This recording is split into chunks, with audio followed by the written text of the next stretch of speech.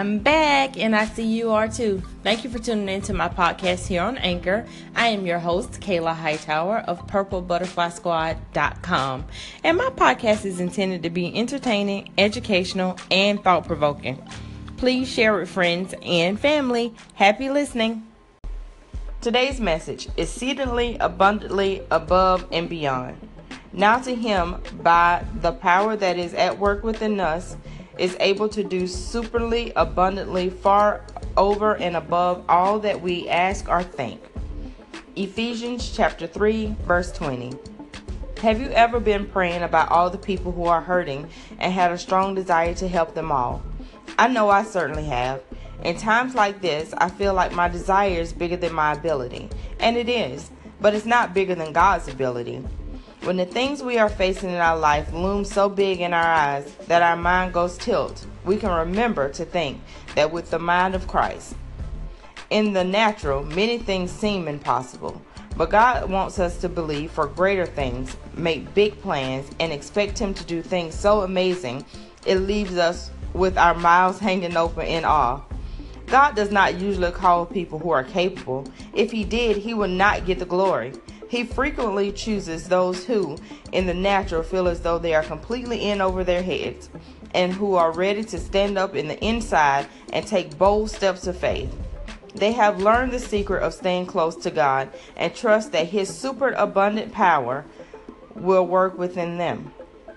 Today's quote: when your desires seem overwhelmingly big and you don't see a way to accomplish them, remember that even though you don't know the way, you know the way maker. Amen. And I think this message is right on time for something else that I posted actually this morning.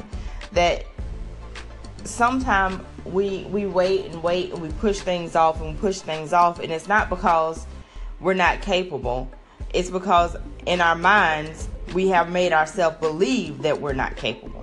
Because just like it says here, in the natural, it may seem like you're not capable of doing a lot of things. But guess what? You know somebody who is. You know God. You have a relationship with God.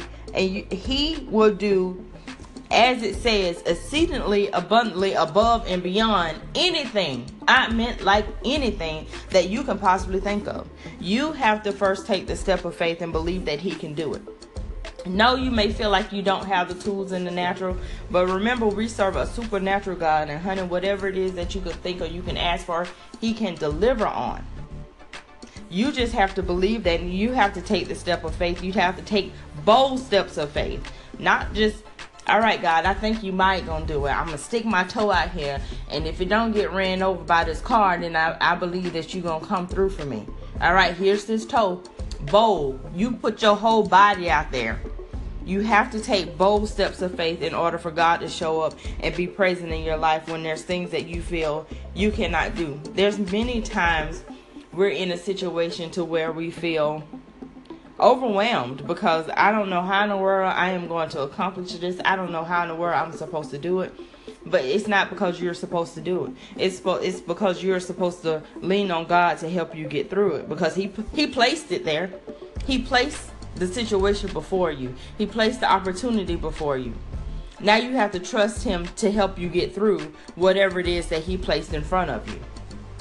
So today's challenge is that if you are currently in a situation that you feel is overwhelming or bigger than you, and you don't know how in the world you're going to accomplish it, I need you to take a bold step of faith and know that God will provide.